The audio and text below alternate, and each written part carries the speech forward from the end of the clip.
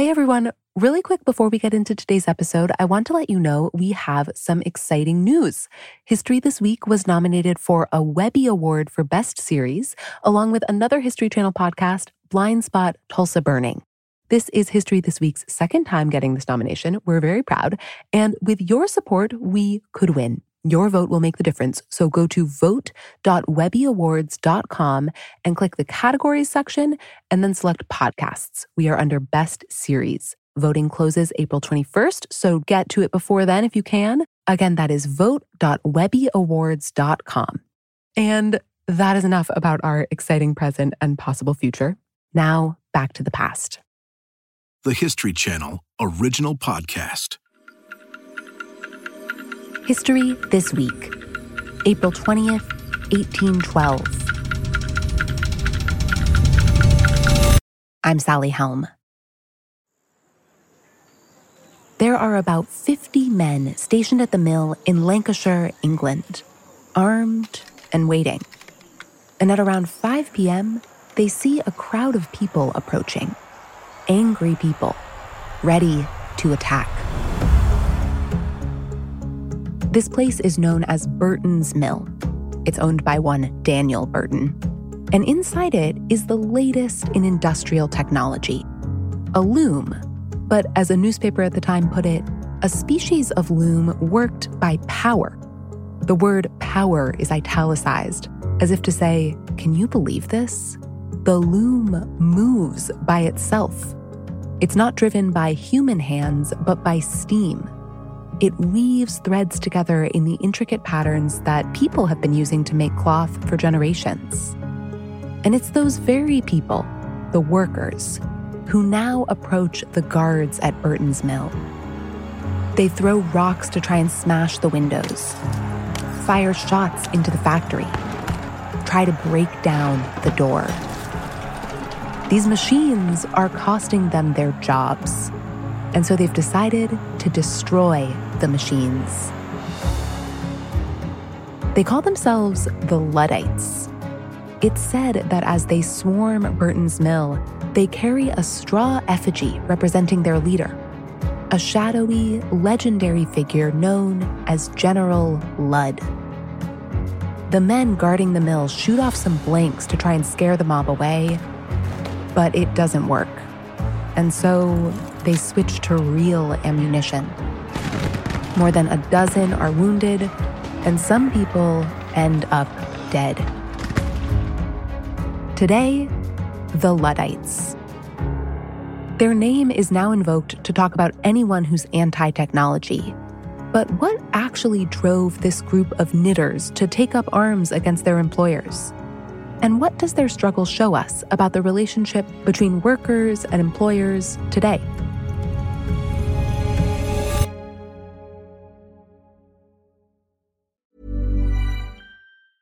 When you're ready to pop the question, the last thing you want to do is second-guess the ring. At BlueNile.com, you can design a one-of-a-kind ring with the ease and convenience of shopping online. Choose your diamond and setting. When you find the one, you'll get it delivered right to your door. Go to BlueNile.com and use promo code LISTEN to get $50 off your purchase of $500 or more. That's code LISTEN at BlueNile.com for $50 off your purchase.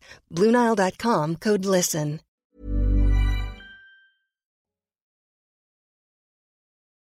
The story of the Luddites begins in a small town in the heart of England called Nottingham, home of Robin Hood, the outlaw of legend who lived in Sherwood Forest with his band of merry men and stole from the rich to give to the poor. Today, Nottingham is home to over a dozen corporate headquarters, a bustling retail scene, and world-class universities. One person who works at one of those universities is Richard Gaunt, an associate professor of British history at the University of Nottingham. When he walks around the modern city, he sees the history of the Luddites everywhere. The Luddite traces are there to look for, if you know where to look for them, sort of nooks and crannies of Nottingham. Like, for instance, there's Shire Hall, which was in the Luddite time where many suspected Luddites were executed outside, and you can still see the holes in the ground where the scaffold was erected for public executions. Before the time of the Luddites, Nottingham had been a peaceful place, described by some writers as a garden town. Most of the town's residents work in Nottingham's main industry. Producing fabric, cloth, woolen goods. We know it by a variety of different terms, but it's hosiery, basically. Hosiery is the forerunner of underwear. At this time in the 1700s, it basically means woolen undergarments, like stockings. And a lot of the labor to make hosiery is done in the home. People called knitters do really detailed work, stitching the stockings together. Some of them had apprenticed in the trade for 7 years. At the end of which you would be entered or recognised as a knitter of distinction. And becoming a knitter of distinction meant you joined a community. You could say they were tight-knit. There was something in the 1770s called the Stocking Makers Association for Mutual Protection, which is a lovely name.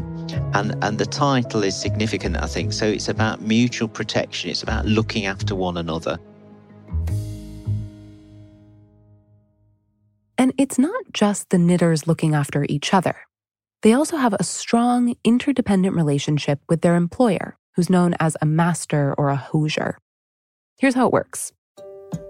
The knitters rent a machine from the hosiers. It's called a stocking frame. It had been on the market for over 100 years. It helps mechanize knitting, but it doesn't move on its own. Knitters have to operate it, and that takes skill. They get a fixed fee for every piece they make, and the master gets the remaining profit, plus a rental fee for the use of the machine. Everyone's making good money.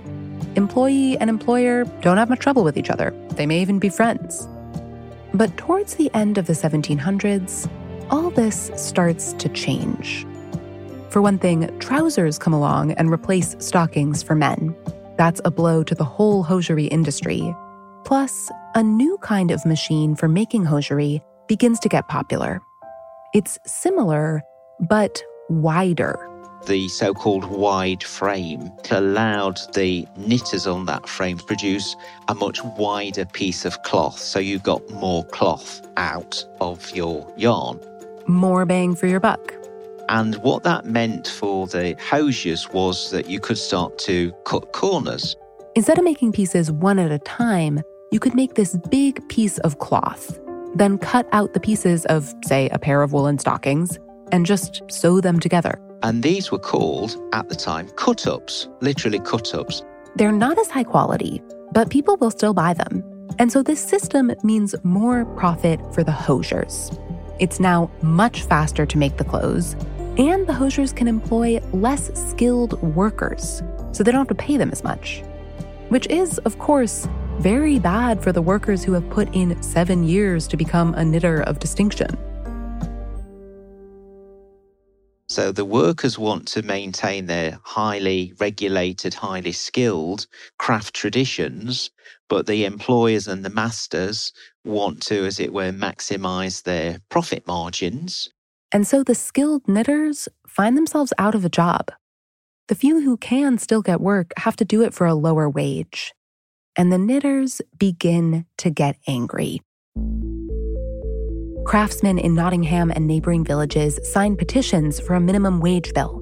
Others try striking, refusing to work. And they bring their case to Parliament. They have requests. Regulate wages so they can't go this low. Make a rule about how employers have to use skilled labor to make better products.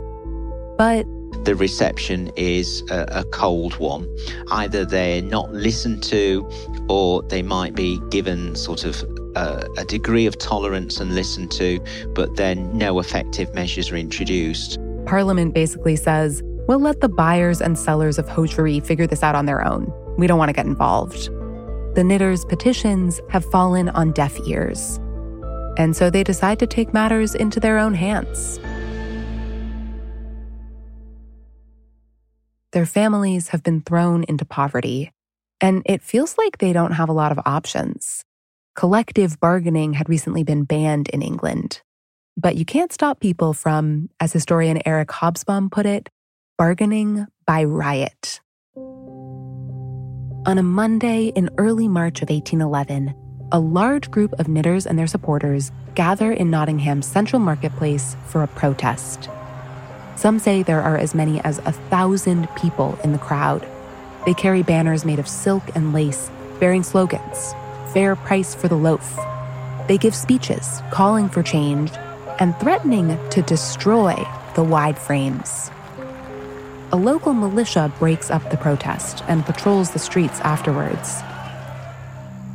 But most of the protesters manage to slip away. They gather around dusk in a village on the outskirts of Nottingham. It's a place where many hosiers live. Their wide-frame looms stand unguarded in their homes. And the protesters go from threatening these new machines to actually destroying them. It all just became too much for the workers and they resorted to violence. Quite large numbers of knitters and sympathisers destroyed some 63 frames. Just the wide frames. They leave the traditional stocking frames alone. They're not just going on a rampage against all machinery. They know, which are the offensive ones. They also don't attack the frames of masters who hadn't cut wages. The townspeople cheer them on. In the aftermath, the authorities offer a reward to anyone who's willing to rat out an attacker, but no one gives any names. And over the course of the next 3 weeks, there are almost nightly attacks in different villages. There's something like 200 or so frames have been destroyed. And the important thing is they're all successful. No one is apprehended in this first wave of attacks. But then, the cold spring of 1811 gives way to a warm summer. And for a time, these frame-breaking attacks recede. Gaunt says that might be because it's a good harvest. There's food around, the wage issue feels less dire. But in the fall, food becomes scarce again, and the attacks pick back up.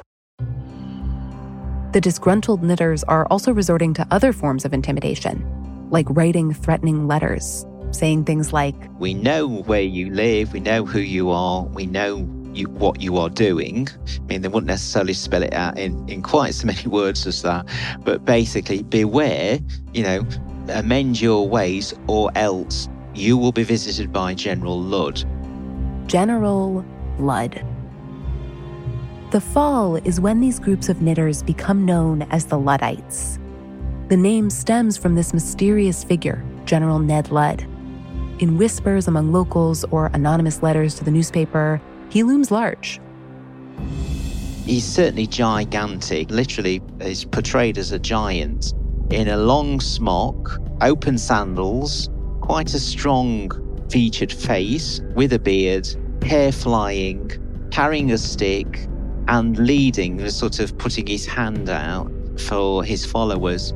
The Luddites often invoke their leader. Some accounts say he's real, others that he's purely mythical. Regardless, his signature is on some of those threatening letters. He often signs them from his office in Sherwood Forest. There's a natural comparison between General Ludd and Robin Hood as sort of leading armies of the dispossessed who are trying to seek redress from those who have wronged them. Armies of the dispossessed. Gaunt does refer to the Luddites as a workers' army. They're disciplined, coordinated, and they operate in secrecy, which means they all have to keep their mouths shut. To become a Luddite is not easy. You have to take an oath, which is actually illegal in England at the time.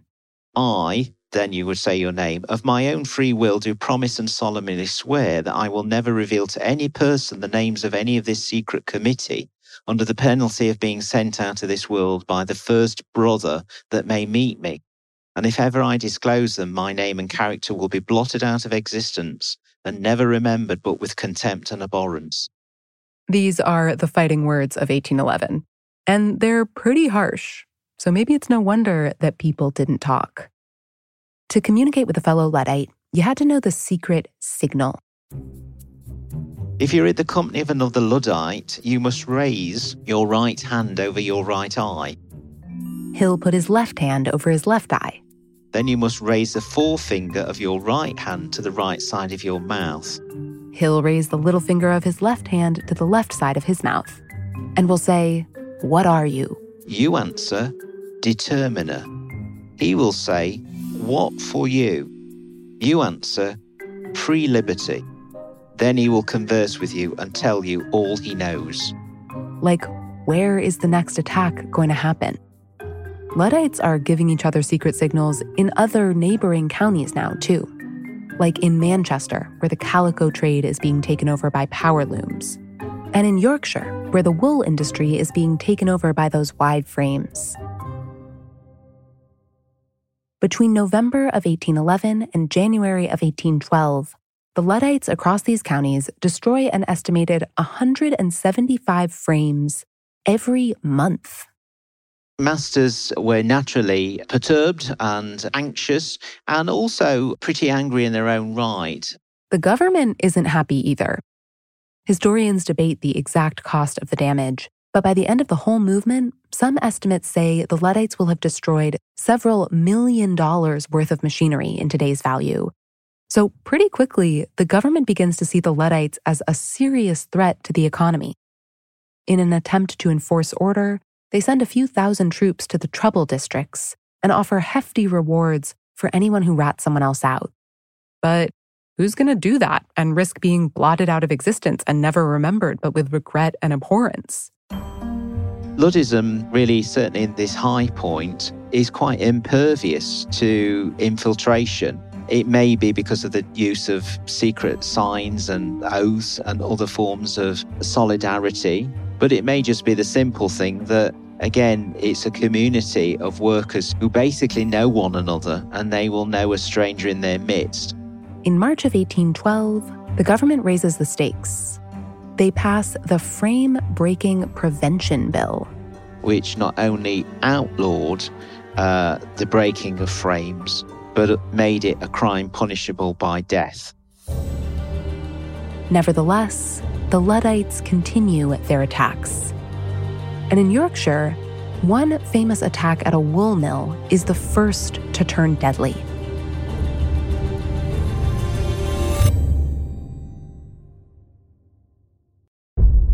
On May 9th, History This Week embarks on a 3-part miniseries tracing the aftermath of the Civil War. It's the second founding. Some call it even the Second American Revolution. The idea was to reconstruct the Union, but on the basis of freedom. On Reconstruction, we'll take you from sweltering military prisons to the dusty Senate cloakroom, stops on the road toward rebuilding a broken country. Starting with the first of many hard and even dangerous questions arising from the war. What should be done with Confederate rebels? What does it say if the greatest act of treason in American history can't be branded as such? What part of execute is off the table on this? Will Confederate President Jefferson Davis beat charges of treason? And why would Andrew Johnson, an ally of Abraham Lincoln, turn his back on the goal of Reconstruction, justice for all? He said things that make your skin crawl. It's like, why did we fight for 4 years if slavery is going to come back in another guise? How will civil rights activists wrestle with the fallout from the Civil War, 100 years after it was supposed to have ended? The first Reconstruction came to an end, but the battle for civil rights never stopped. Will the second Johnson in the White House, Lyndon B. Johnson, do better than the first? What they say to him is, don't make a pitch for civil rights. Johnson says to them, well, what the hell is the presidency for then? Listen to Reconstruction in the History This Week feed, starting May 9th. Ready to pop the question? The jewelers at BlueNile.com have got sparkle down to a science with beautiful lab-grown diamonds worthy of your most brilliant moments. Their lab-grown diamonds are independently graded and guaranteed identical to natural diamonds, and they're ready to ship to your door. Go to BlueNile.com and use promo code LISTEN to get $50 off your purchase of $500 or more. That's code LISTEN at BlueNile.com for $50 off. BlueNile.com, code LISTEN. Hey, it's Danny Pellegrino from Everything Iconic. Ready to upgrade your style game without blowing your budget? Check out Quince. They've got all the good stuff, shirts and polos, activewear, and fine leather goods, all at 50 to 80% less than other high-end brands. And the best part? They're all about safe, ethical, and responsible manufacturing. Get that luxury vibe without the luxury price tag. Hit up quince.com/upgrade for free shipping and 365-day returns on your next order. That's quince.com/upgrade.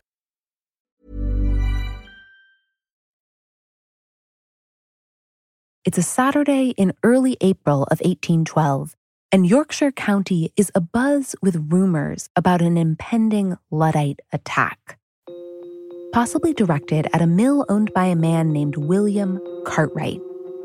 Cartwright is taking these rumors seriously. He's preparing for the worst. Armed guards are stationed around his mill, carrying muskets and ammunition. A guard dog sits on the ground floor. An alarm bell is installed on the roof to ring in the event of an attack. Cartwright also allegedly places rollers with metal spikes on the staircases going up to the mill, so that any attackers will find themselves impaled if they try to climb. He even has a vat of acid at the ready. He plans to use it as a weapon. Just after midnight on April 12th, Cartwright is awoken by gunshots. Over 100 Luddites have marched miles through the night, and now they're here, attacking his mill.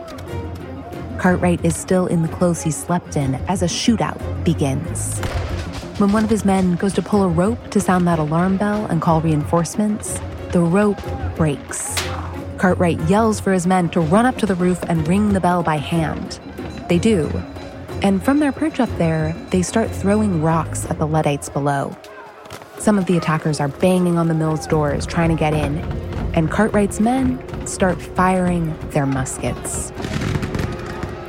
One Luddite is shot, and then another. Both men will end up dead.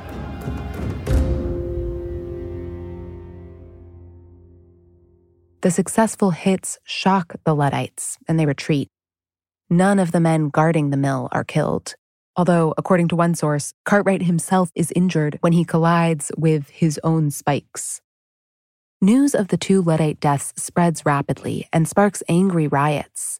And just a few days later, on April 20th, 1812, there's another attack at Burton's Mill in Lancashire, where the mill men begin by shooting off blanks, then turn to real ammunition. A handful of Luddites are killed, more than a dozen are wounded, and in retaliation, the Luddites join up with over 100 men with miners' picks and muskets to burn down the house of one of Burton's sons. The military has to come in to put down the rebellion, shooting 5 rioters in the process. Burton's son is not hurt, though in other Luddite attacks, some people associated with the mills aren't as lucky. After all this chaos, something surprising happens. The Luddites actually get what they want. Daniel Burton and his family announce they will no longer use mechanized looms, in part because the attack did so much damage. The cost of repair was just too great. So that's a sort of major victory, a major success. The objective of the Luddites has been achieved. The hated machines are going to be no more. But unfortunately, things have consequences, not just the people that were killed in that attack, but also as a result of the withdrawal of that mechanisation, Burton's actually dismissed some 400 workers. So, success came with a bitter aftertaste, really. Burton did stop using the power looms, but he did not revert back to using the old machines. Instead, he just stopped business altogether. Gaunt says this just goes to show that even when the Luddites are successful, they can't get to the root of the problem. Because the changes going on, they're just too big. We're talking about the beginning of the Industrial Revolution.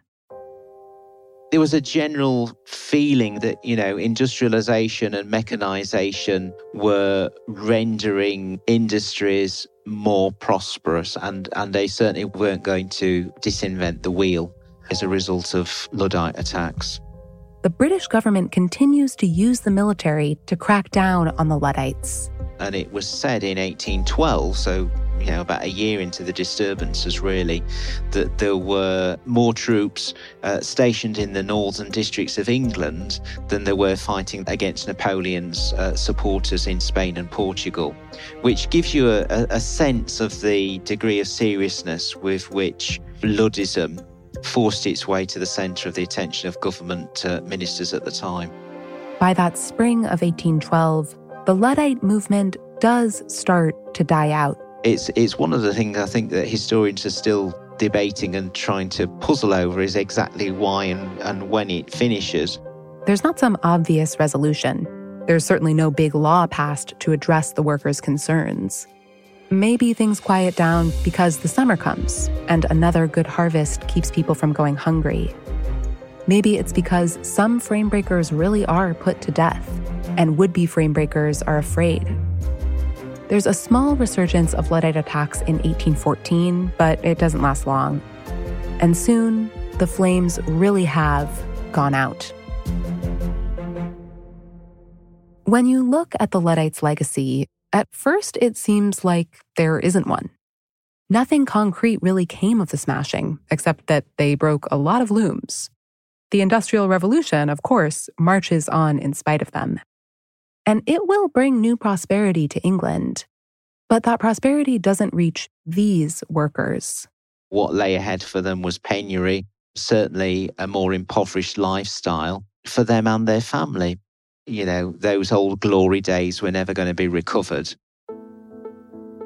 But Gaunt says the Luddite uprisings do have an impact on workers in the UK, and specifically on the future of unionization. The Combinations Act, which had made unionization and collective bargaining illegal in 1799, it is dropped in the 1820s, not long after the Luddites had made their mark. The Luddites are really, I think, central to that. They show you what organised working resistance can do, even if the objective isn't necessarily achieved. Because even in the face of something as big as the Industrial Revolution, the Luddites still found a way to make their frustrations known.